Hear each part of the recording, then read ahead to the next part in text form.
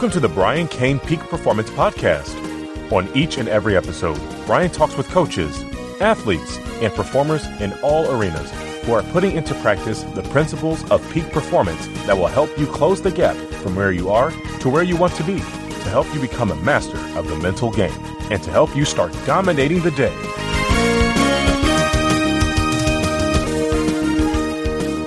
Hey, how you doing? Brian Cain, your peak performance coach here, and thanks for checking out this vault edition of a podcast. We're going back to 2010, where I delivered a live coaches clinic to over 500 coaches. And I want you to get out of this the fundamentals of peak performance, but I also want you to hopefully see the growth that I've gone through since 2010. I like to show this because I want to, again, be that model of walking the talk. And we talk about your life, you're either growing or dying, you're getting better or getting worse. Nobody ever flatlines. And hopefully you'll see how much I've improved since 2010 when we did this live event. But also take away the use of callbacks, take away the use of audience participation when you're teaching, and also learn the fundamentals of peak performance. So again, thanks for checking out this vault edition of a podcast. I hope you like it. I hope you're entertained. Most importantly, I hope you get energized to go out and dominate the day. Ladies and gentlemen, it's Brian Cain.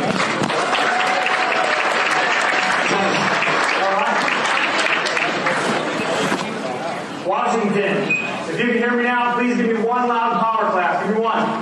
Give me now, give me two. Give me now, give me three. To Washington, if you can hear me now, I want you to give me what I call the 5-5-3-3 miss one. It looks like this. Miss one. Let's do that on the count of 3. 5-5-3-3 miss one. Here we go. 1, 2, 3, go.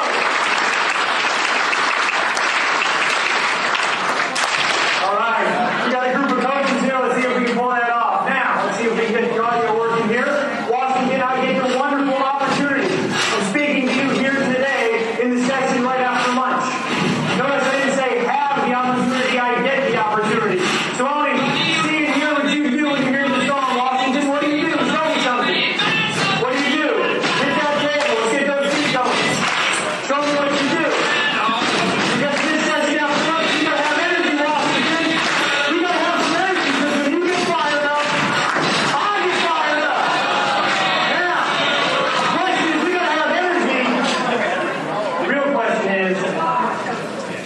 is your energy worth catching? You see, energy is contagious. And if I don't present with energy and I don't give you energy, then you're not going to have any. And it's the same thing with your athletes. Is your energy worth catching? Now, before we get started, I've got to take a quick poll of our audience. How many of you, by show of right hands, please, have either heard me speak before or this is your very first time? Look at that, even with the food coma, every hand went up. Fantastic. You know, it's amazing. I flew in from Burlington, Vermont, into Seattle, and back in Vermont, I'm a high school athletic director and coach for the last 7 years. Now, as an athletic director, I also get to travel around on the weekends. And last year, I took 40 weekends to go and spend at different high schools and colleges all around the country talking about sports psychology. Some of those universities, University of Tennessee, Texas Christian University, Cal State Fullerton, UC Irvine, Ole Miss, Maryland, a lot of great places. But the thing that I think I can share with you here today is something that I heard from Seattle over here to the island yesterday. It was an amazing study. It was about you in the WIAA. It said 1 out of every 3 coaches in the WIAA is either remarkably handsome and amazingly talented or amazingly beautiful and remarkably talented. So coaches, do me a favor before we get started. Look at the coach on your left. And now look at the coach on your right. I think you're going to agree with me. It's obviously not one of those 2 coaches. So they were talking about you in that study that I heard. They were talking about you. And you are beautiful and you are talented. And I want to thank you for being here today. But I think the real reason that I can share something with you of benefit that you can take back and use with your athletes is that I'm also a competitive athlete myself. You see, I am currently ranked 5th in the United States. Now, they only took the top 4 of the Olympics in Vancouver, where this would be my first time in the Pacific Northwest. I was number 5. Only the top 4 got to go. But the sport that I play, that I'm ranked 5th in the country out, we're going to play here together today. And as we play, I'm probably going to knock all of you out 4 or 5 times in about 45 seconds. But I want you to continue to play because it's about maximum participation and winning. So the sport that I'm ranked 5th in the country, we're going to play here for about 45 seconds. It's called Simon Says. Everybody please stand up.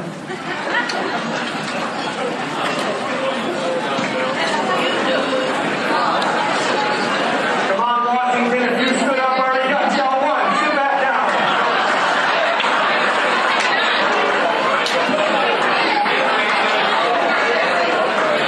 Washington, if you sat back down, that's twice. Go ahead and stand back up. Simon Says, stand up. Okay. Simon Says, please take your chair and aim it directly towards my hands. Simon Says, please take your chair and point it directly towards my hands. Because yes. Please, Simon Says, please put that chair on the ground and face it towards my hands. So when you sit there, you can be looking at me. Simon Says, do a little dance. And stop. You stop that free. Simon Says, stop. Simon Says, clap your hands. Do it again. Always get people on that one too. Hey, Simon Says, put your pointer finger in the air. Simon Says, take that pointer finger and put it on the nose of someone beautiful. How many people came here? Okay, hands down. Simon Says, hands down. Simon Says, right hand in the air. Come on, Washington, why are we waving that hand? Hey, Simon Says, with that hand, make a circle. And Simon Says, with that circle, please put it on your chin. Now, coach, just take a look around. Okay? This is your cheek. This is your cheek. This is your chin. Now, some of you that went to Stanford or some of the Ivy League schools that are like, this guy will never know if I just kind of slide it. Right? Simon Says, game's over. Please take a seat. Now, let's break down and talk about Simon Says, the importance of Simon Says, because that little activity we just did is essential to you as a coach. You see, in that activity, we realized that actions speak louder than what, Washington? Say it again, please. One more time. And throughout today's presentation, I'm going to ask you to repeat things up to 3 times because every time you repeat it, you ingrain it that much more in your memory. And we know that action speaks louder than words. And just like in Simon Says, you didn't follow what I did when I said chin. You didn't follow what I said. You followed what I did. And raise a hand if you think that holds to be true in your coaching career and that your athletes are going to follow more of what you do than what you say. So we've got to be making sure that as coaches, we walk the walk. We don't just do what? Walk the talk. Talk the talk. We don't just talk the talk, we're walking the walk. Now, for you to be a coach of significance, I want to share something with you. As a high school coach and athletic director, these are things that I do on a daily basis.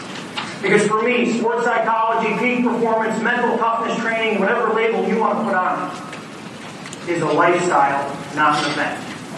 Please write that down if you're taking notes. Please write down mental toughness is a lifestyle, not an event. And so many times I get brought into high school and college programs and they say, oh, Brian Cain here, we'll check off the mental toughness piece. We did that today. We're now mentally tough. It doesn't work that way. It's like brushing your teeth. You don't brush your teeth once a season and expect to have a good smile. You do it a little bit every day. It's the same thing with mental toughness training. First tool I want to share with you. Call it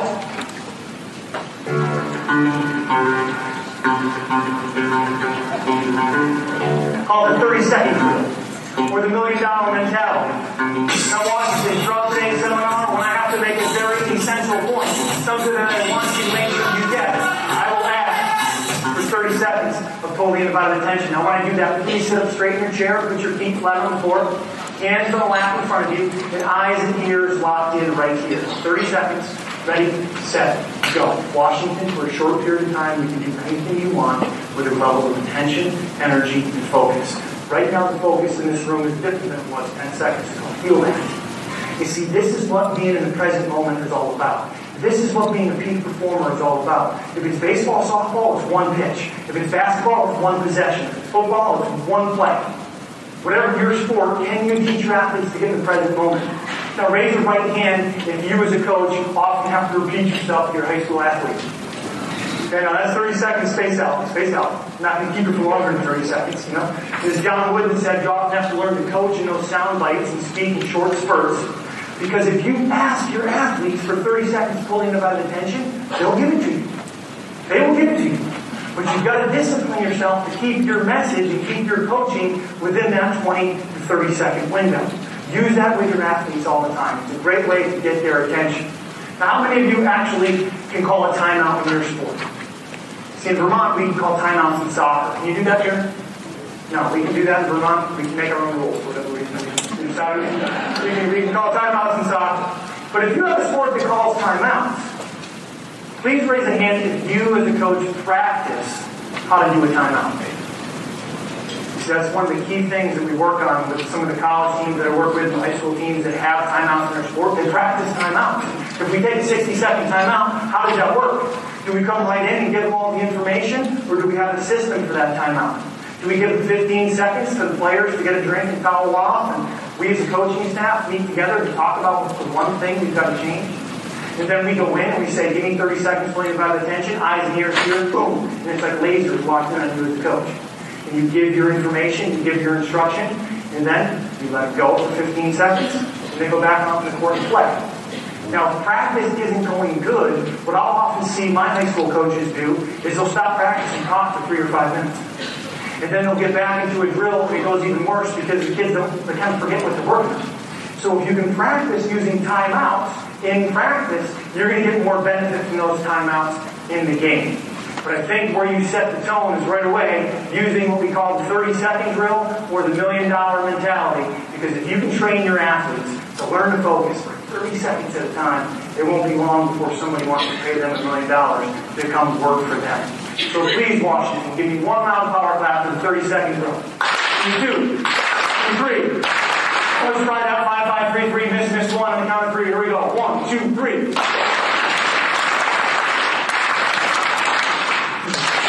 All right, see if we can get that today.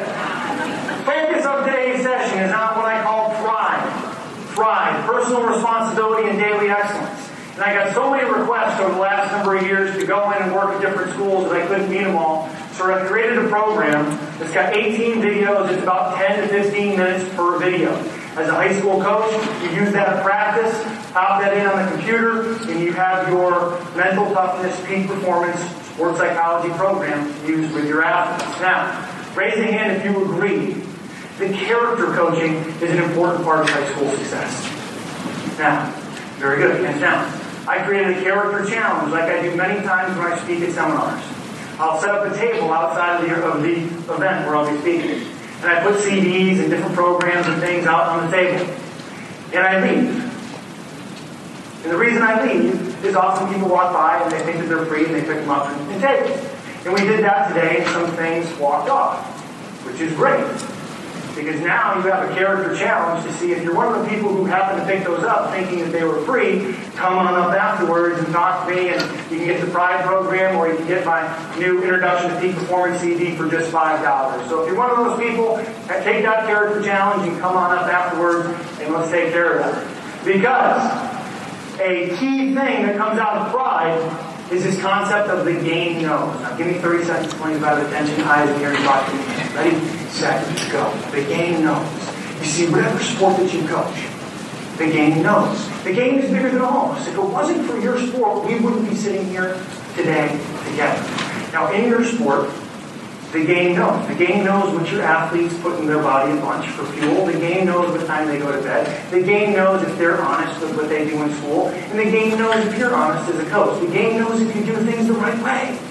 You see, and the game rewards the team and the coach that deserves to win, not the coach and the team that wants to win. You see, wanting to win is a certain level.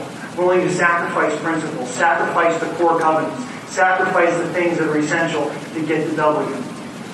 That's wanting to win. Deserving to win is uncovering every single stone, physical training, X's and O's, mental toughness training to give yourself the best chance for success. So be a coach of a team that deserves to win, that doesn't just want to win. That's 30 seconds. Please space out.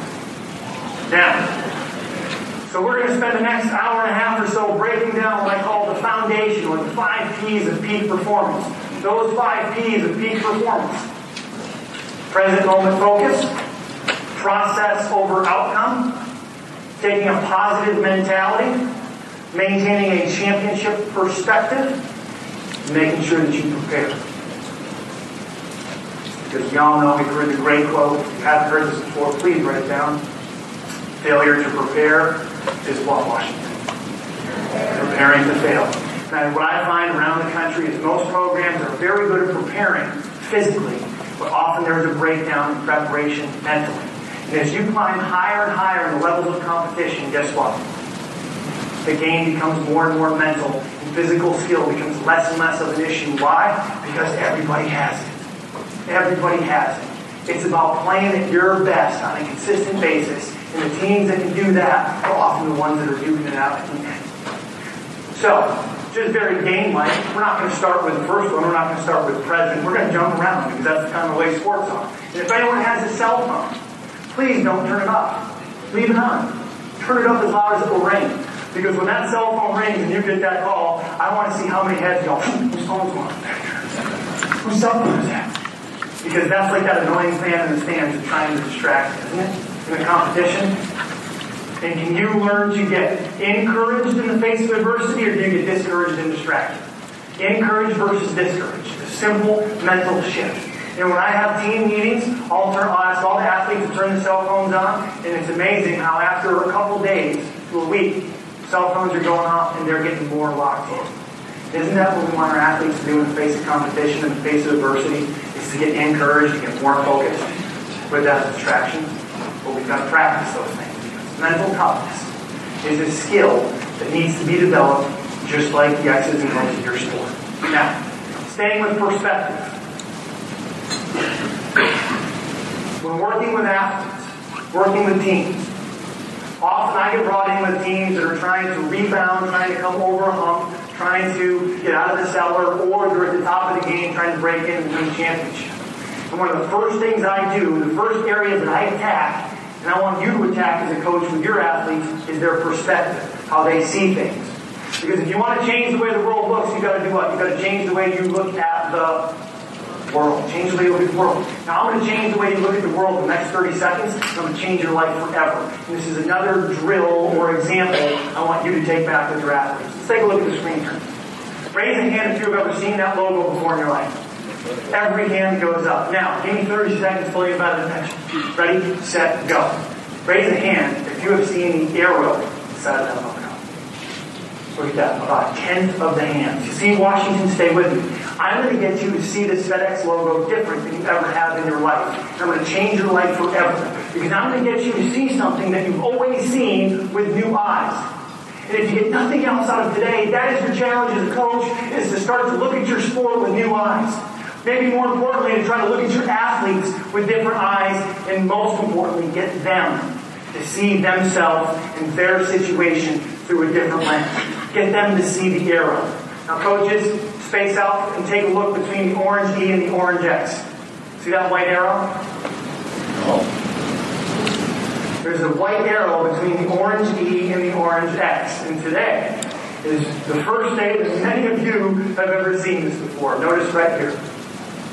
Please raise a hand, Washington, if today is the first day you've ever seen that arrow before. Take a look around. Look at that. Isn't that amazing?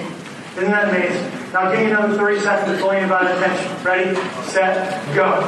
From now until the day you die, every time you look at a FedEx piece of mail or a truck, what do you think you're going to look at? You're going to look at the arrow. It's ingrained. It's in there forever. And the reason it's in there is that I just pointed out something to you that you've never seen before, but it's always been there. It's always been there. And that's what I want to give you here today with the mental approach to sports is, can you see a present moment focus? Can you see what that looks like? Can you train your athletes how to focus in the moment on that one possession? Can you train them to have a championship perspective in the face of adversity using the comparative what and the so what mentality? Can you train them how to prepare so that your freshman and your sophomore don't compete like freshman and sophomore in high school, they compete like freshman and sophomore in college? Because these skills are skills that can be taught, they can be trained. Please give me one loud power clap for the amazing arrow in the FedEx. Give me one, give me two, give me three. Another mentality, another thing with perspective are the three magic words. How many of you have athletes make excuses? No. Washington has high school athletes make excuses just like Vermont. That's simply amazing. I find that in every state. It's amazing how Facebook now is trained our kids to talk to each other all across America. But the 3 magic words when you as a coach, your administration, or your athletes are trying to make excuses that it might be too difficult. The 3 magic words, please write this down. Compared to what? Compared to what? Difficulty, adversity, challenge, temperature, too hot, too cold. Compared to what? Compared to what? One of my good friends from high school is in Iraq right now fighting for our country. And when I feel tired or I'm feeling sick or beat up and I don't feel like doing something, I think, good God, is doing what I'm about to do and going to the weight room at 5:30 in the morning on a Wednesday to open it up to the high school athletes and watch them in the summer, is that difficult? It's difficult to land in this nice warm bed. It's not difficult compared to being in Iraq. So compared to what? And training your athletes to use those 3 words of compared to what will help them to minimize and eliminate some of the excuses that they're using. Other things you can use. I call it the perspective poster. Perspective poster. I learned this from my good friend Skip Burton, who used to be the athletic director at LSU. And I'm coaching high school softball.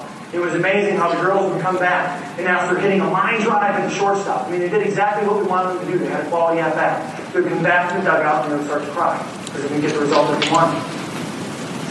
So you can't control the results. You did exactly what we want you to do. You just didn't have success to show for it. They would start to cry. I noticed this was happening in all the other sports that were going on. So what we do is we ask all of our athletes, please bring in a picture, bring in a story, bring in a newspaper article, something terrible that has happened. Something that when you look at that, you look and go, no matter what happens in softball, it's not that bad. Compared to that, this game is great. So many times our athletes or coaches, when we're in that funk, raise a hand if you sometimes forget all the things we love about your sport and you start focusing on the negatives. We've all been there. And this is one of those tools to help you come back.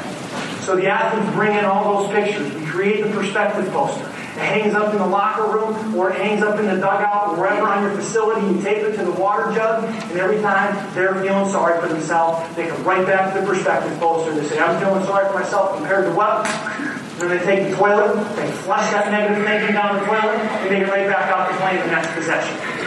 If they flush that stinking thinking and go right back to the next possession. As a high school athletic director, I now have this poster that hangs in my office. And it's amazing how many conversations I have with parents, coaches, or athletes that end up with us standing in front of the perspective poster. Created by students at Mount Mansfield High School. And we talk about, the situation that you have where you're not starting, you're the 6th person coming off the bench. It's really not that big a deal. It's really not that big a deal. Compared to what? Compared to what? Other things we've done. We've invited firemen in our area, different people in our area. We call it the Successful Speaker Series, to come in and talk with our athletes. Every other week for the entire school year on Wednesday, we start school at 8:25. From 8 to 8:20, we have one of these successful speakers come in and talk to our athletes about a variety of topics. One of them was teamwork. And the fireman came in, Eric agreed, and he talked about how when we go into a burning building, everybody is holding onto the hose. Everyone holds onto the hose and everyone is together. Everyone goes in or comes out together. And I thought, what a great concept of togetherness. And go in and come out together. So I asked them for a piece of fire hose. And this past year, working with the Texas Christian University baseball team, they got the chance to go to Omaha and play for a national championship. We took a little piece of that fire hose, gave one to every player. Because when you go to the College World Series or when you come to Yakima for a state tournament, sometimes aren't the distractions that go on around the game harder to deal with than the game itself? You've been there before. So we give them that piece of fire hose. We have them write down with a Sharpie what the team means to them. And they take that fire hose, they carry it with them in their pants, they might put it in the sole of their shoe, but they carry it with them all the time to serve as that physical reminder of why we are here. And to work together and we're holding the hose. And when you do that in your community, it's tremendous the support that will pour in to help you achieve excellence and success in the things that you're trying to do. You don't have to do all that leadership and character training on your own. There's plenty of people to help. Another story I come back to, a picture at the University of Iowa. A gentleman by the name of Casey O'Rourke. Here's Casey during his sophomore season at Iowa. It was one of their top pitchers. Casey was going to go report to the Cape Cod League that summer. And the picture on the right is him that summer as he was battling testicular cancer. Stories like that all the time that sometimes we try to forget about. We've got to keep in our heart. We've got to keep around us to keep us back in that present moment and to keep us with that healthy perspective. Signs that hang up. Signs are a great example and a way for you to put those reminders to your athletes. Because let me ask you this question, Washington. How many of you, by show of, let's go left hands this time, think that you can make a hamburger as good or better than Mickey D's? Anybody? Look at all the hands in the room. Okay? Now, if all these hands are up in the room, let me ask you this. How come Mickey D's is making billions selling hamburgers and we're sitting here as underpaid coaches? Right? And if we said, what are the two most famous soft drinks out there? I know coaches, and someone probably say, Bud, Budweiser from the other side of the room. But really what we're talking about is Coke and Pepsi. Now, if we have a $1,000 taste test between Coke, Pepsi, and Sam's Cola from Walmart, I'm pretty positive that we couldn't tell the difference between those three soft drinks unless you are truly a soda connoisseur. Many of us may be, especially if there's a lot of caffeine in there. But if all three of those soft drinks taste the same, if we make hamburgers as good or better than McDonald's, why do they make so much money a year? What do they do that solidifies them amongst everybody else? It begins with A. What do they do? They add. Say it again. One more time, Washington, let me hear it. They advertise. That's exactly what I want you to do with your athletes and with yourself, is advertise the mentality that you want in your program. And a great way to do that is to have signs that hang up in your dugout, in your locker room. I mean, how about this one? The get to versus have to mentality. You don't have to come to this coach's clinic. You get to come to this coach's clinic. I mean, many of us as young coaches, and I've been as guilty of it as anyone else, is how we go to a coach's clinic and they go, I have to go to the coach's clinic because I have to get the CEU credits or I won't be able to coach. I have to go to the coach's clinic, so I'm going to go and I'm going to spend my time at that coach's clinic instead of investing that time at the coach's clinic. Investing that time getting to know the people at your table. Investing that time reaching out to people who coach your sport at other schools and finding out what are some of the things that they do that make them awesome. The so what mentality that we're going to talk about. And at Cal State Fullerton, 2004, they start the season, their baseball program starts the season 15 wins and 16 losses. Worst start in Cal State Fullerton history. I did my master's degree at Cal State Fullerton and was a grad assistant with their baseball program. I remember sitting in a room like this. And Coach Horton comes in, who's the head coach now at the University of Oregon, says to the team, goes, "Men, we just got boat raced down in Texas, lost 3 games down there, the worst start in Cal State Fullerton history. I've taken away anything you have that says Titans. I've made you run. I don't know what else to do. I've tried everything to motivate you. I don't know what to do." And Kurt Suzuki, the current catcher for the Oakland A's, catcher on that team, National Player of the Year. Kurt Suzuki in that meeting says, this Hawaiian accent, "Hey, Coach, you know, we think we got a lot of guys who are pointing fingers and not pointing thumbs. Because I think I got to start pointing the thumb. I need to point the thumb at me and take responsibility and stop pointing the finger at everybody else and trying to point blame. Because, I mean, we're 15 and 16, so what? We lose the game, so what? I make an error, so what? I have a bad at-bat, so what? We've talked all year about playing the next pitch, and we're not doing that right now." And then PJ Pilateri, who split time with Kurt Suzuki on that team behind the plate, stood up and he said, "Hey, Coach, just for a minute, let's think about how good it's going to feel. How good is it going to feel to win that national championship in Omaha, Nebraska? We dogpile on that mound and host that trophy. How good would that feel?" And all of a sudden, the energy in the room changed. It went from a team of being 15 and 16 who's thinking, okay, we're not going to make the postseason for the first time in Titan history, and all these negative things too. Bang, wow, we got a chance. We got a chance. And that Cal State Fullerton baseball team went 34 and 6 the rest of the way to win the NCAA National Championship. And on their rings, what they had described, so what next pitch? So what next pitch? I mean, the so what mentality. Here's Coastal Carolina, a team that finished 4th in the country, or was ranked 4th in the country going into the postseason. A sign, so what next pitch? They have the toilet up in the dugout, so when players have bad at-bats or throw bad pitches and they come in the dugout, they can flush it and let it get rid of it and get on to the next play. And with that so what mentality, What do we say so what to? We say so what to officials' calls. I mean, has anyone here ever, by a show of both hands, please, for this one. Show of both hands. Has anyone here ever had an official make a bad call that went against you? We've all had. We've all had those bad calls go against us. Does anyone here ever have one of those calls reversed? Sometimes, right? Depending on your sport, depending on the experience of the official, they can reverse the call in high school. 99.9% of the time that doesn't happen. So give me 30 seconds playing by the attention, please. Ready, set, sit straight in the chair, feet flat on the floor, hand up front. Ready, set, go. When an official makes a bad call in your sport this season, because it's going to happen, just be ready for it. It's going to happen. Can you be the first one to say, hey guys, so what? Next play. So what? Next play. They throw the flag, they throw the laundry on the field. Hey guys, so what? Next play. Because as coaches, remember, your energy is contagious. And if you start yelling at officials, what do you think your players are going to do? Yell at officials. Now we think the fans are going to do. Yell at officials. But if you as the head coach don't give it any energy, you say, hey, so what? Next play, which is going to help you win. It's going to help you win that game. That's what your players are going to do. So it's got to be the official's bad call, so what, the next play. To the adversity, so what, who's going to step in and play. To the weather, it's too hot, so what, compared to what. It's too cold, so what, compared to what. I mean, I want to be the coach of the team that the first person walks off the bus, there's hail the size of softballs, 20 degrees, blistering wind, and they say, man, this is Mount Mansfield weather, thank you, let's go. And they're a softball player. Those are the coaches those are the athletes that I want to train. Those are the athletes that we want to develop. Field conditions and facilities. You have what you have. You can make minor improvements over time, but do not use your field conditions and your facility as an excuse for not having success. Augie Dorito at Cal State Fullerton won 3 national championships. He's won 2 at the University of Texas, the all-time winningest college baseball coach in history. Won a national championship at Cal State Fullerton using the trunk of their vehicle for a locker room. Tim Gordon, head baseball coach at Vanderbilt, was working with the Team USA national team. They're competing for the World Championships in Cuba.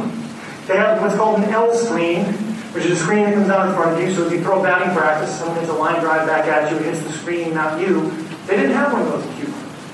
So what? Let's make one. They stack up all their bags, they take 2 pieces of concrete, and they have themselves an L screen. Last year, Washington, D.C., University of Maryland, biggest snowstorm in the history of the D.C. area. Eric Backus, their first-year baseball coach, said when he saw the snowstorm, his assistant coaches were calling him saying, Coach, what are we going to do? We start the season in 2 weeks. How are we going to get outside? He goes, don't worry about it. Call up the guys. Now we can meet there at 6 a.m. He had shovels, and they shoveled off the infield dirt areas so they could scrimmage. If you hit a line drive in the snow, it was no. But, I mean, what this taught me was this, that you can make excuses or you can make it happen, but you can't do both. You can make excuses or you can make it happen, but you can't do both. And you got to make that choice. You got to make that choice and you got to lead your athletes down that right road of mental toughness of compared to what we can do anything. Whether so what, we can do anything. Build that bond, build that mental toughness in your athletes. Here's a great example of mental toughness perspective from my friend Lloyd.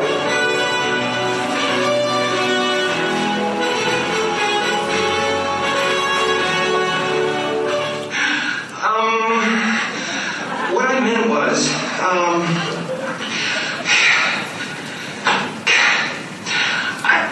I like you, Mary. I like you a lot. I want to ask you a question. Straight out, flat out, I want you to give me an honest answer. What do you think the chances are of a guy like you and a girl like me ending up together? Well, Lloyd, it's difficult to say. We really don't... Hey, just give it to me straight.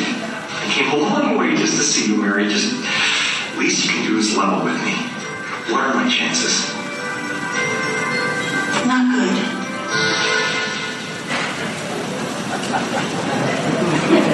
You mean not good like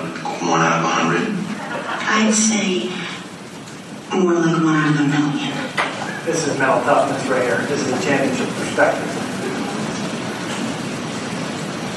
So you're telling me there's a chance?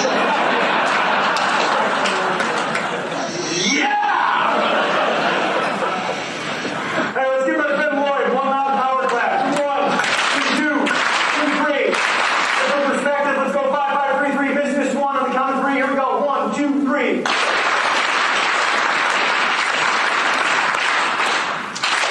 We'll get there. We'll get there. We'll get there. Next P I want to talk about is the P of the process. Raise a hand if you agree with this statement that there are no little things. Somebody agrees with that. If you agree with the statement there are no little things in coaching, we're talking about coaching the details. Please raise your hand. We have a little more than that. All right. There are no little things. Practicing little things. Changing a mentality. 2007. Had the wonderful opportunity to work with the University of California Irvine's baseball. Had 5 teams that worked with that year in the top 25 of college baseball. If I was a gambling man, which I wasn't, I'm not. The casinos run here.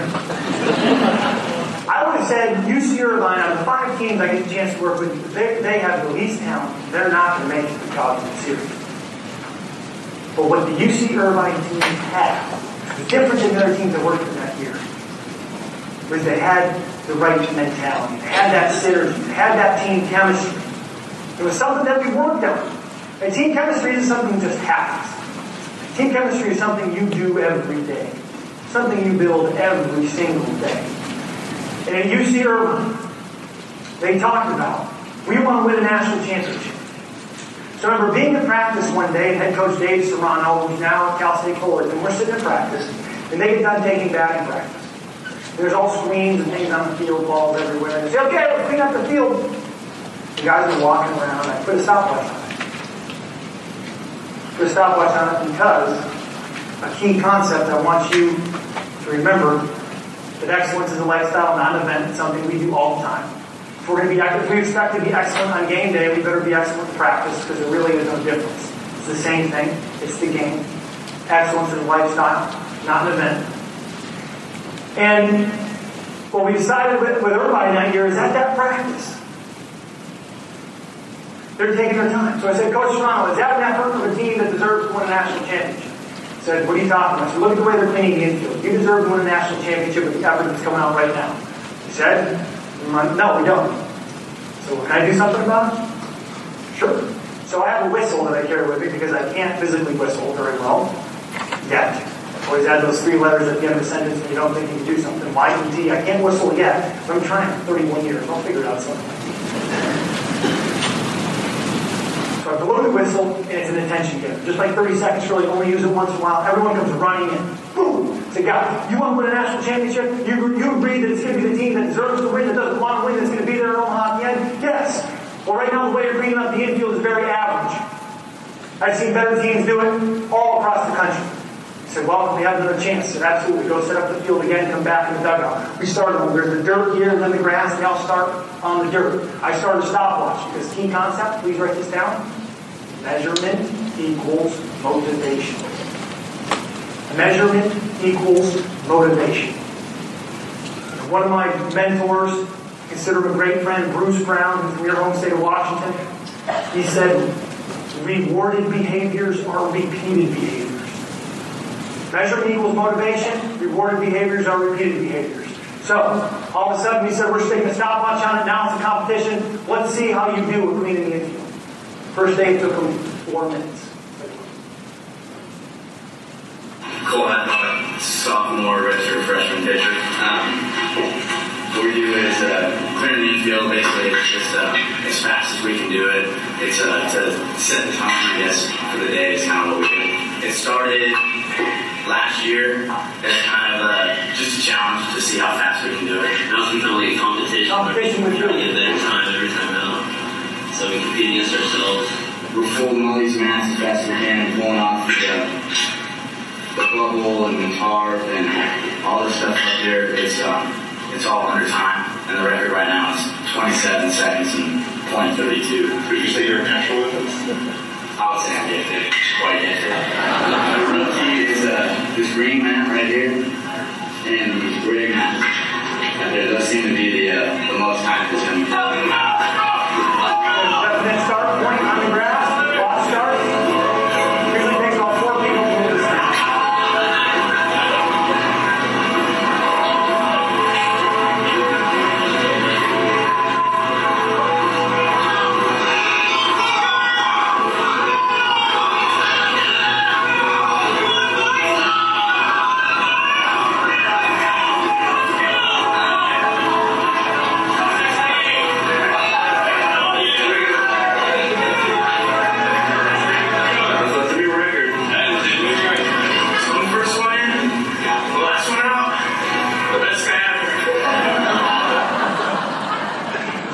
It's something they have fun with. It takes a job that's as monotonous and boring as there can be. And now it's a challenge. So please, for the next 30 seconds, I want you to either talk with someone at your table or think about it independently.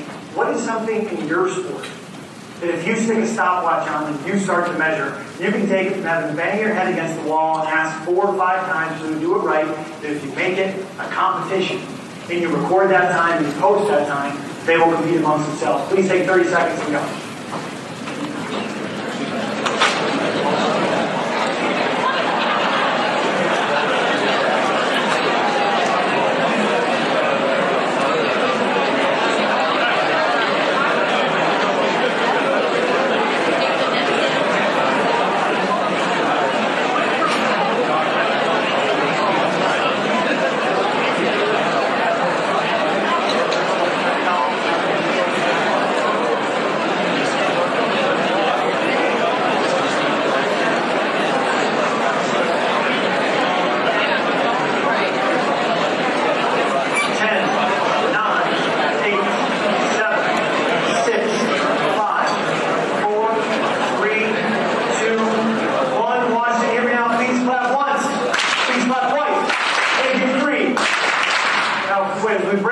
Sessions afterwards, we're going to have more and more examples and have more time to dialogue with each other about what are some of the things we can take back and use immediately in our programs. Remember the 2 key concepts around the process and setting these up. Measurement equals what, Washington? One more time, give it to me. And rewarded behavior is repeated behavior. Which, how many of you, by show of hands, will play the national anthem before what we might call or I used to call a big game. Right? Before a state championship, they play the national anthem. Is that true here? Now, maybe we play the national anthem before home regular season games. Maybe we don't. It depends a lot on your facility and what you have. But if you're playing for a state championship, they're going to play the national anthem before the game. Is that correct? Yes. How many of you have ever practiced the national anthem before? A couple coaches. Fantastic. How many of you believe the national anthem is important? The national anthem is very important. One thing I learned from Tim Corbin, the head baseball coach at Vanderbilt, they practice the national anthem. They have a system. They say, we want to be excellent in all facets of the game. Everything we do, we want to sign our name with excellence. Please write that down. Sign your name with excellence. Sign your name with excellence. When you sign your name, what does it mean? He said, everything we do, there's got to be a purpose or it's not worth doing. So at Vanderbilt, they practice the national anthem. Took this to Essex High School in Vermont. They practice the national anthem. Everyone can please stand up. Simon said stand up. Now, however you teach the national anthem to your athletes is up to you. The way I was taught by Tim Corbin, he said take your heels, put them together at 45 degrees. Stand up tall. Imagine you have a roll of quarters in your left hand and pinch your pants like this with a straight arm. Then take your right hand, put it where your pectoralis muscle and your shoulder come together right there in that crease. And then take your thumb and put it against your hand. If you have a hat, you can put it there. Now, if attention to detail is important, however you choose to stand right now is up to you. So let's take a quick look at a video of different programs around the country standing for the national anthem. And what it does is it gives your team, I think, a competitive advantage. From a mental standpoint, it says we are together one last time before we go to compete. And when you teach your athletes the importance of the national anthem, and they look across the field like you're going to see at the end of this video, And the other team, which I see so many times in high school and is frustrating, the other team is walking off the field of the court before the anthem is even finished. And they're standing there holding the anthem still for 3 seconds after the last count of the anthem, and then they put their hats on and they turn around and go back to the bench, whatever sport it is, together. I think it gives them a sense of unity, a sense of competitive advantage to mental toughness. So let's take a look. Oh, say, can you see by the dawn's early light what so proudly we hailed at the twilight's last gleaming, whose broad stripes and bright stars through the perilous fight. Spend time before the game teaching the youth athletes how to stand for the anthem. We watched were so gallantly streaming, and the rocket's red glare, the bombs bursting in air, gave proof through the night that our flag was still there. Oh, saved us that star-spangled banner yet wave o'er the land of the free. Take a look at the team in white. And They start to move before the anthem is finished. This is the high school team.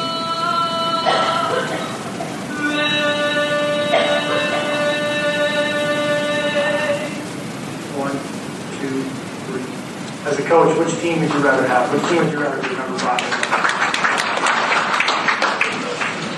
So practicing the national anthem. Practicing all those little things. Also with the process, please remember this. The best team never wins. It's always the team that plays the best. The best team never wins. It's always the team that plays the best.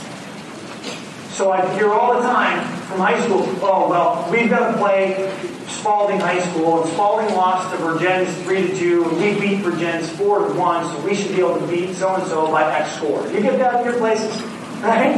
Or get that with high school athletes. I mean, you don't play against the opponent. Please give me 30 seconds playing by the attention. Ready, set, go. Something I've heard from the most successful coaches around is they are constantly talking about we don't play against the opponent. Right? We hear high school athletes, they're going to step up. They're going to step up. Understand this, Washington. There can be no step up. There is no step up. If you're going to step up in a state championship, why don't you step up in today's practice? What are you waiting for? There is no step up.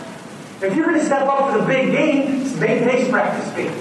And compete against yourself to get better every day and compete against the game. And then when you go to play an opponent, it doesn't matter who it is because you're competing against yourself in the game. And it's amazing what that will do to their stress level before a game, that 30-second space out.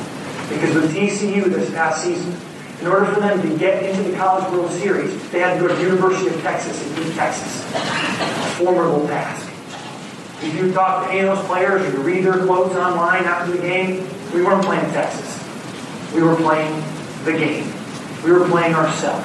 We were trying to play the best of our ability, because if we play the best of our ability, we give ourselves the best chance to win. Give yourself the best chance to win. That's what the process is all about. Give yourself the best chance to win. Now, do we have any wrestling coaches here? Wrestling coaches. How about anybody that's familiar with the sport of mixed martial arts? Remember that? There's an Ultimate Fighting Championship mixed martial art world champion named George St. Pierre. Anybody heard of George St. Pierre? I've had the wonderful chance to corner George St. Pierre in some of his UFC fights. And after he lost his title to Matt Serra when he was 25 years old, his next bout was against a guy named Josh Koscheck. World-class wrestler. Listen to what George St. Pierre says in a pre-fight interview. This is when you hear an athlete talking or doing an interview and they're saying the right things, you know that they get it. It's a great way for you as a coach to check for understanding is go through a mock interview or have them write something about how would you respond to this question if asked in an interview. Give them a homework assignment and see what they say. It gives you a great gateway into their thought process. But listen to George St. Pierre talk about, he's confident he's the best fighter in the world.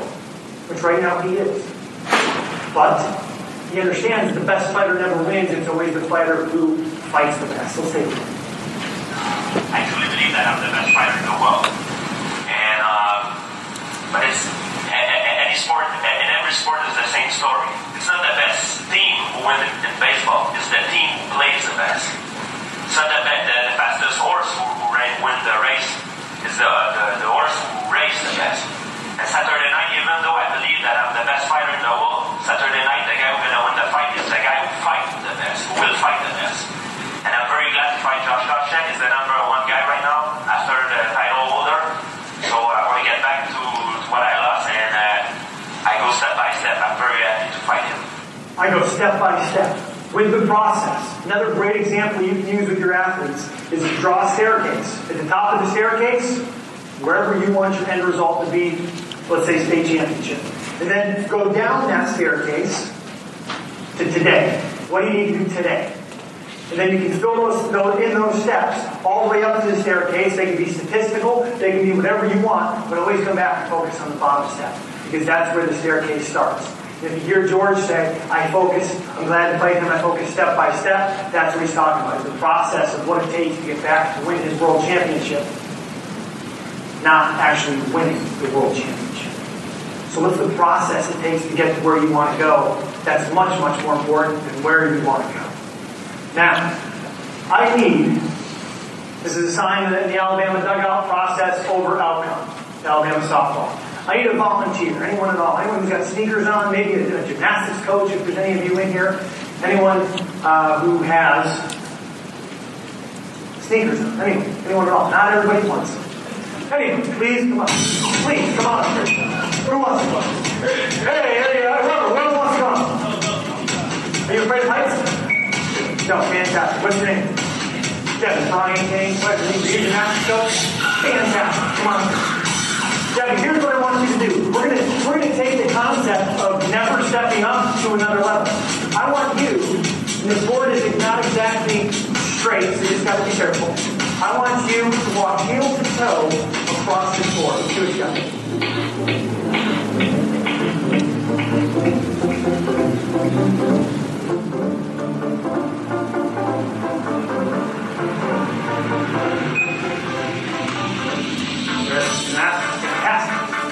Hey, give her one loud power clap. Give her two. Give her three. Debbie, I got a question for you. Come on, come with me. Let's go down there on the floor. How difficult is that, Debbie? Is that pretty easy? Yeah, it's pretty easy. That's like practice. Right? This concept of never stepping up, that's like practice. We go to practice, we go through the motions. Everybody stand up, please. Hop back up here and say, Debbie, we're just running around because I got to get some energy. Everybody, please take your right arm, raise it 5 times. Go. 1, 2, 3, 4, and 5. Okay. That is going through the motions. That is quantity. Now let's focus on quality practice. Please take that arm, raise it 1 time. Put your brain in the body part. Really become aware of what's going on. Take 5 seconds to get from here to here. Ready, set, go. Feel the stretch in your shoulders. Feel the shirt slide down your arm. Feel muscles in the bicep, tricep. Armpit working as it reaches towards the ceiling. Arm down. Give me 30 seconds to lay out attention. Ready, set, go. How much of the time in practice is like this, right? Then we go into a game, and what do we try to do? We try to step up. Step up our focus, step up our physicality, and get locked in. You've got to try to make practice like this. And what we're about to do with Debbie here is a great example of how you can do this. You may please take a seat. Hang on, okay?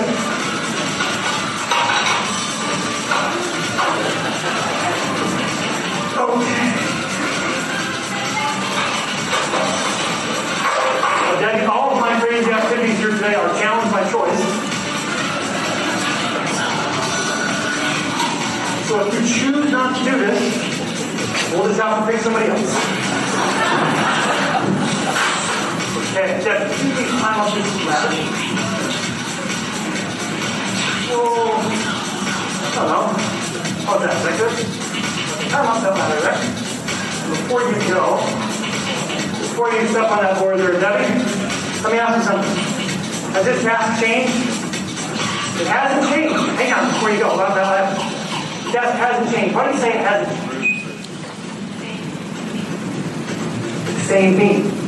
Same thing. Give me 30 seconds to think about attention. Ready, set, go. In your sport, this is most people say, probably my bad for giving gymnastics coach. Because they do this all the time. Most people are going to say, no, it's changed. I could fall. I could do this. I could do that. And they focus on the what ifs.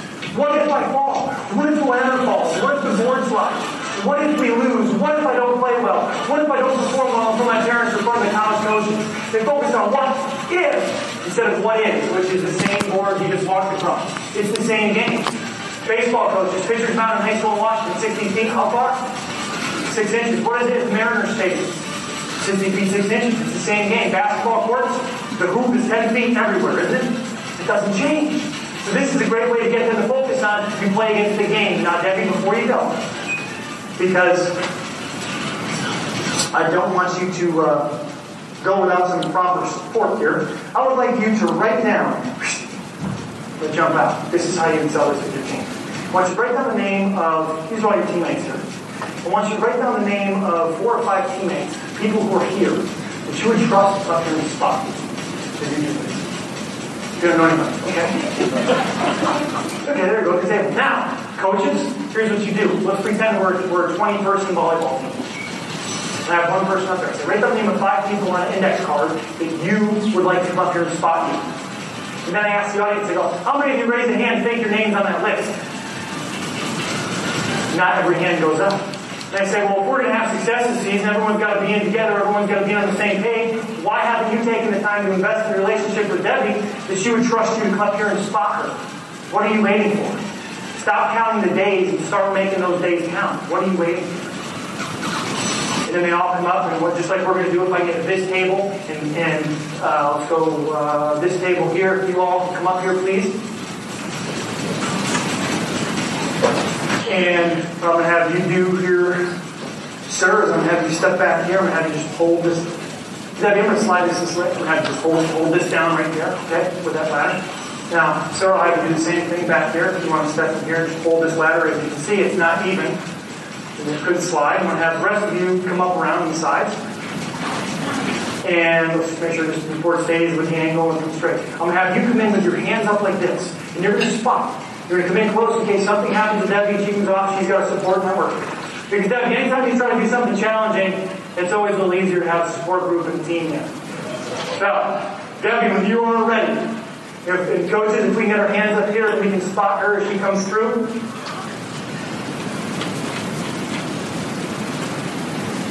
Got Debbie. Got this. It's the same game. It doesn't matter if it's a state championship, national championship, or here squad scrimmage. It is the beam. Let's give her a round of applause. Thank you all for coming up. Appreciate it very much. And Debbie, I've got a gift for your efforts.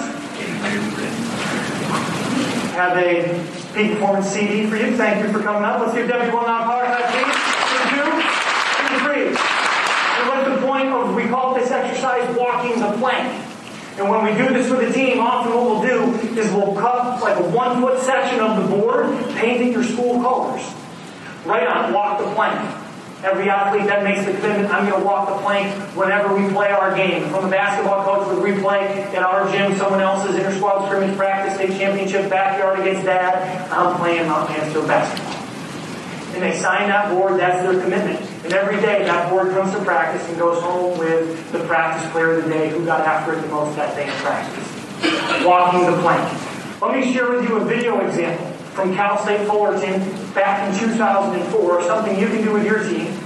Because if many of you are at a small school and maybe you go play for a championship, much like we have in Vermont, we go play in big stadiums for championships, and it can be a shell shock for our kids, is they took a little water bottle full of dirt in their practice field, brought it to the stadium, put it down, and said it's the same game. Basketball, they measure the rim. Ice hockey, they take some shading of ice, and when they go out to skate, they just drop a little bit of ice. Lacrosse football, they take grass, drop it on the visiting field. Not in any way, shape, or form a motion of disrespect, but just a motion of, hey, this is the same game. It's the same thing we do every day. Forwards in the Longhorns have a 2-0 lead. They run back outside the Forwards' dugout. This year, the Cal State Forwards coaches and players brought this empty water bottle, but when it got here, it actually had some infield dirt and some pitching mound dirt from Goodwin Field back in Cal State Forwards' campus, their home field. A lot of you here to sprinkle on the mound here at Rosenblatt Stadium to try to continue the tradition they've done year in, year out. A little bit of magic, maybe a little bit of good karma bringing from Southern California to here in Nebraska. Hoping that'll work here at the College World Series. We'll see if it does. They have every trick in the book, don't they? They've got it down. Between normal baseball superstitions and their sports psychologist that works with them. Let's decide that. Think how good it's going to feel. Doesn't have to be creative. Doesn't have to pay a lot of money for the sign. Throw some athletic tape up with a Sharpie. Think about how good it's going to feel. There's your sign. There's your reminder. Other things with improving the quality of your practice. How do you have game-like practice? The first thing you want to do is sell the importance of game-like practice. Here's an example. There's tons of ways in which you can do that. Another way to jack up the intensity of your practice, use the scoreboard. Play crowd noise or music if you have availability to that. Another way that I think any coach can do it is, remember, rewarded behaviors are what, Washington?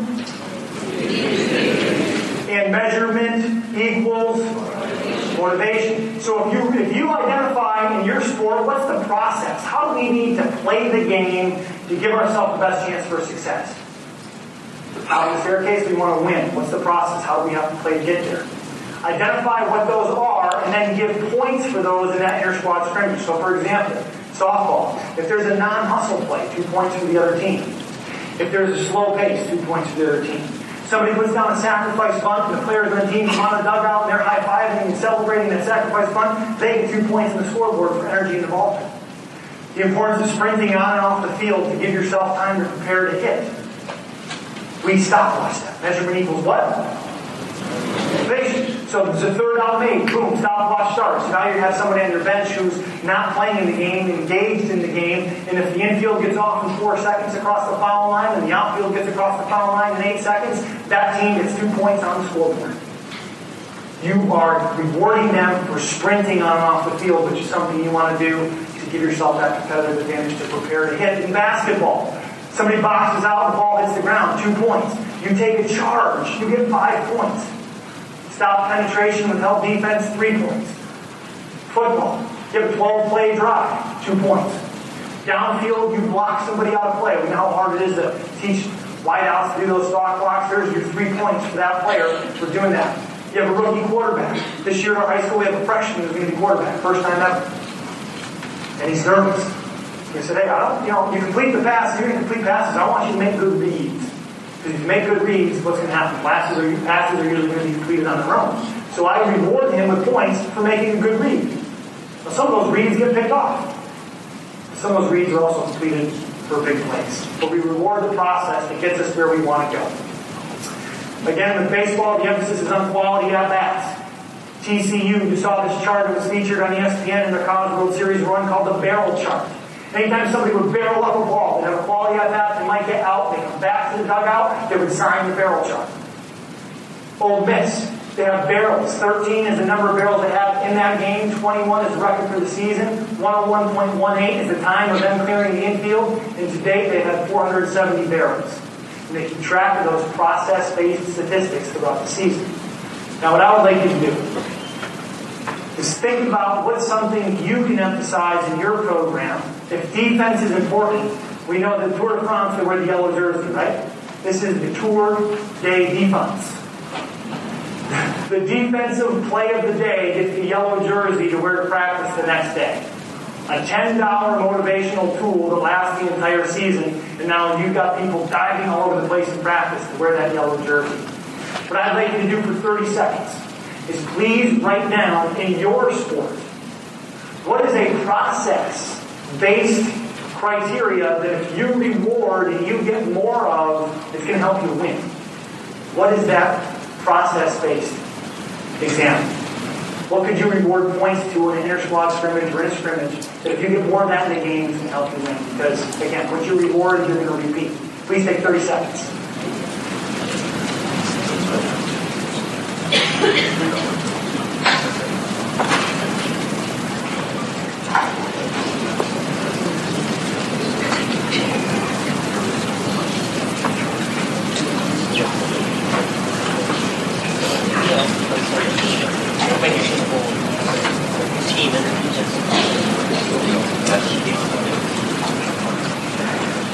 10, 9, 8, 7, 6, 5, 4, 3, 2, 1. Please give me one loud power clap. Give me 1, 2, 3, 5, 5, 3, 3. Miss 1 on the count of 3. Here we go. 1, 2, 3.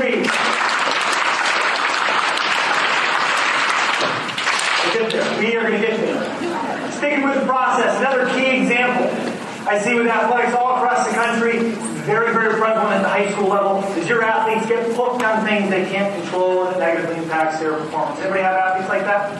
Things they can't control? Great activity you can do with your team. Draw 2 circles, one red, one green. We'll talk about why those are red and green in our following session when we talk about performance awareness and signaling. Label those circles. No control and control. And then list. What are all the things in your sport that you've got no control over that if you choose to focus on, you're going to beat yourself? And in most sports, it comes down to officials, fans, the media, parents. You guys got parent issues in Washington? I am not immune. We just had a great coach get let go because some parents pushed her beyond her limit in terms of how long she would go with meeting the school board, etc., because their kids weren't playing. It's a very sad day in my athletic director's career. Other teams can't control. The athletes that walk through your door, unless you're one of those few high schools that can actually recruit, we have a couple of those in Vermont. Don't know if you have those in Washington, but often we do. Even though they say they don't, they will. I don't know who they are, but they're always out there. The field conditions. Can't control field conditions. Can't control the weather. Control your response to those things. Often can't control statistics. Statistics are byproducts of doing things the right way. And you can't control the outcome. And often we'll have the argument with people about, well, we can control winning. Winning is a byproduct of how you play. If you play well, you give yourself the best chance to win. Give me 30 seconds playing about attention, please, Washington. Sit straight in the chair, keep them out of the floor, hands out the front. Ready, set, go. Let me say that again. We can sit and debate all day whether or not you can control winning. I don't think you can. I don't think you can control the outcome. I think you can control how you play. And if you play your best, you give yourself the best chance for the desired outcome. But the outcome is a byproduct of how you play. So put all of your energy and attention, much like Coach Wooden did, into how you play and let the outcome take care of itself. That's 30 seconds, space out. Well, what can you control? You can control what I call yourself and your ape. And I use ape. I try to speak in acronyms a lot. The acronym WIN. You want to win? Focus on what's important now. W-I-N. What's important now? You want to get better? You got to have the ace up your sleeve. What's the ace? Action changes everything. Take massive action. You don't like your situation? Change it. Play the ace card. Take action. Action changes everything. And then your ape. It stands for attitude. It stands for performance, which you can control. And it stands for your effort. Attitude, performance, and effort. Control what you can control. Now, with the process, one thing you can control is how hard you work. How hard you work. Another thing you can control, which I think is more important, is working smart. Let's take a look at a video clip about a friend of mine who can demonstrate the difference between working hard and working smart. Because he's working hard, but it's not going to happen.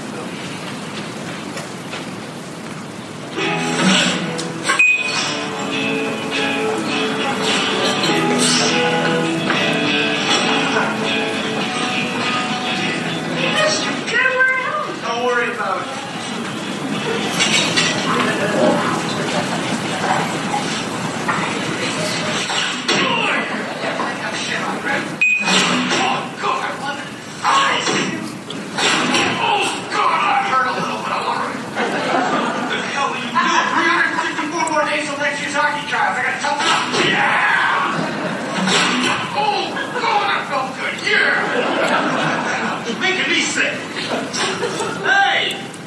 So you're a hockey player, huh? Yeah. Remember, people follow what you do, not what you say. Happy Gilmore, if you've seen that movie, you know he's working hard. You know he wants to make the hockey team. But what does he need to do to improve in his game in order to make the team? He's got to learn how to do what? He's got to learn how to skate. The guy can't skate. He's tough, but he can't skate. So he's never going to become a better hockey player by taking fastballs off the head of your child. Now, also, the third P we'll talk about here is staying positive. What does it mean to be positive? For me, very simple. Positive is focus on what you want, not what you're trying to avoid. Focus on what you want, not what you're trying to avoid. And so many times athletes will use the example for basketball and at the free throw line. Oh God, what do you do? Don't hit the back of the rim. Don't hit the back of the rim. Blank. Versus, bend your knees. I'm not going to do that. I got this. Boom. Make this hit the net. Switch. Or in a baseball example or softball example, I'm going to pitch inside. And I say, okay, don't hit this batter. Then what happens, coaches? And it's a batter. Versus pound the inside part of the plate. Boom. Focus on what you want, not what you're trying to avoid. Now I need two. You guys coach together? You two do? You guys about the same height? Okay, could you stand up? Fantastic. You guys want to do something fun? Come on here. Fantastic. Because we're staying positive. You've got to be able to bend but never break. Bending but never breaking. If you can take your lanyards and your glasses and if you have the necklaces on, put them here on the table. Because we're going to do an example here. I encourage you, don't do this at home. Do it at school. We'll freak out the principal and AD. Okay? Here's what you're going to do. You're going to have to give you these dollar bills. Now, I want everybody to take the pointer finger on your right hand. I want you to tap your sternum. As you tap your sternum, now roll that finger up into the base of your throat. Right above your sternum, there's a little hole. Feel that hole? Find that hole. Yeah. Now, I want you to take that dollar bill and fold it in half. Just fold it in half again. I want you to put that dollar bill over that way. Go sideways with it. Go not the wrong way, but the other way. Fantastic. Now, what's your name? Jesse, come on over here. And your name, sir? Larry, come on over here. Now, what Jesse and Larry are going to do, they're going to take this piece of rebar, and they're going to put this right in the hole there. Now, here's what's going to happen. See, this is about bending but never breaking. This is about staying positive. Right now, your thought process is, let's get that t-shirt out there. Your thought process is, oh my God, it feels like it's going to go where? Through your throat now. Okay? You're thinking, this rebar is going to go through my throat. Let's change that thought process. Right? Let's flush that. And let's think about, you two guys are going to go at the same time. You're going to go at the same time, and what's going to happen is if you're committed to each other, if you're about the other person, if you're as committed to him as he is to you, this rebar is going to bend in half like a deck of cards. Now, you've got to go at the same time, because if you don't go, and he does, it doesn't feel very good. Here's what you're going to do. You're going to take your fingers. You're going to put your fingers right around the rebar like that. You're not actually going to grab it. You're just going to guide it. Pull back a little bit. Because what's going to happen is when you guys come nose to nose, this rebar is going to have a lot of tension on it. I want you to grab it so it doesn't cut you. Okay? Ready to do this? Ready to do this? Okay, this is what we're going to do. Audience, let's get a clap going. You guys gotta go. You gotta trust me. You gotta go. I'm going to say 1, 2, 3, go, and then you can go. 1, 2, 3, go! Go, go, go, go, go, go, go! Yes! Yes! Yes! Fantastic. Hold the rebar up in the air, guys. Look what you just did. Look what you just did with your throat. Get around the pause. Fantastic. Guys, okay? Now, let me ask this. This right here. This is a sign. This is a sign of when you went to do it, you could be thinking, oh my God, this is not going to go good. Oh my God, this is in this room. Right? Those thoughts run through your mind. But if you just go and you make the commitment, look at what you did. Take that. Think about what else you guys can do. If you can bend the rebar with your throat, if you can bend the rebar with your throat, think about what else you can do. Give them all that power play. Give them all that. Do 2, do 3. Take that with you guys. Let's not go back to the front. Fantastic. Fantastic. Bending but never breaking. That's that awfully scary looking but simple to do activity. Teams will take that rebar, they'll hang it up, they'll tie it up, they'll put it in their locker room. There you go. Thank you. Appreciate it. And it will serve as a reminder for the rest of the season that you have got to bend but never break. And it's the team that can battle adversity. It's the team that will bend but never break that's often going to be there at the end. Now, one of the challenges you face in coaching every day, and I think if you're truly going to be a coach of significance, is you've got to make sure you can look inside yourself. Take a look inside yourself and know, why do you coach? Why do you coach? Why do you coach? Let's play this game. Give me 30 seconds to play better attention, Washington. Sit straight in the chair, feet flat on the floor, hands left in front. Ready, set, go. Let's imagine we're at a banquet at the end of the 2010 and 11 school year. All of your assistant coaches, all of your student athletes, all the people you teach with, all your friends, all your family are at this banquet. This banquet is in your honor. It's in your honor in your retirement from coaching. After a meal of grilled chicken and soggy salad, we have at every banquet that you go to, right? Somebody is going to get up and talk about you and your legacy as a coach. They're going to talk about your character. They're going to talk about your work ethic. They're going to talk about your honesty and integrity and what you gave to the student athletes who called you coach. I want you to write down for 1 minute, please. I challenge you to do this activity with your athletes. What do they want to have said about them at the end of their banquet? That'll give you some great insight into what motivates them. But I want you to take a look inside yourself and say, how do I want to be remembered at that banquet? Please take 1 minute.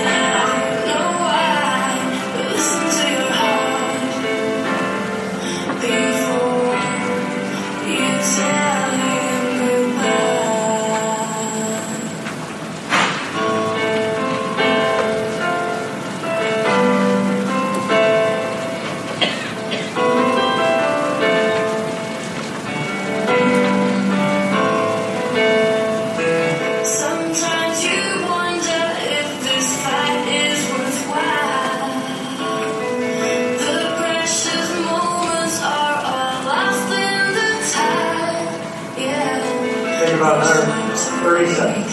Nothing is what it seems. Feeling I'm belonging to your dreams.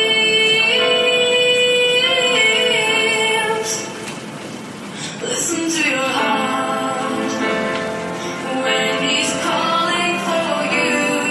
Listen to your heart. 9, There's nothing 8, else 7, you can do. 6, 5, 4, 3, 2, 1. Please give me 30 seconds to bring about attention as we close. Ready? Set. Straight chair, feet flat on the floor, hands left in front of you. Ready? Set. Go. Coaches, that activity is called Make Today Your Banquet. It's not make yesterday your banquet. It's not make tomorrow your banquet. Because yesterday is history. It's gone. There's nothing we can do. Tomorrow is a mystery. Who knows if we're going to be here? Today is a gift. That's why we call it the present.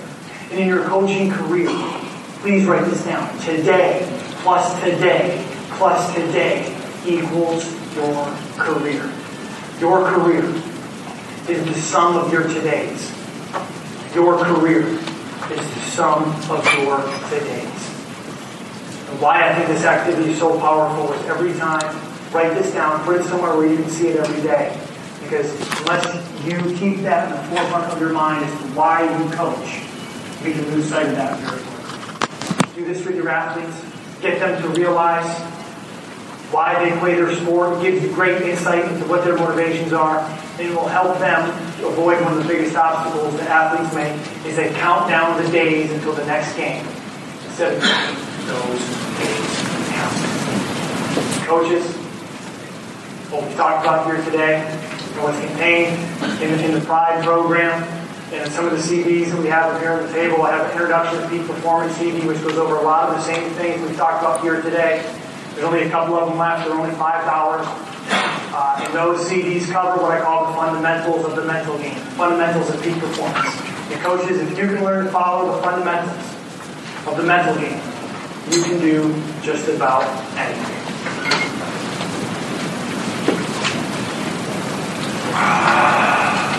Thank you, Washington. You've been great.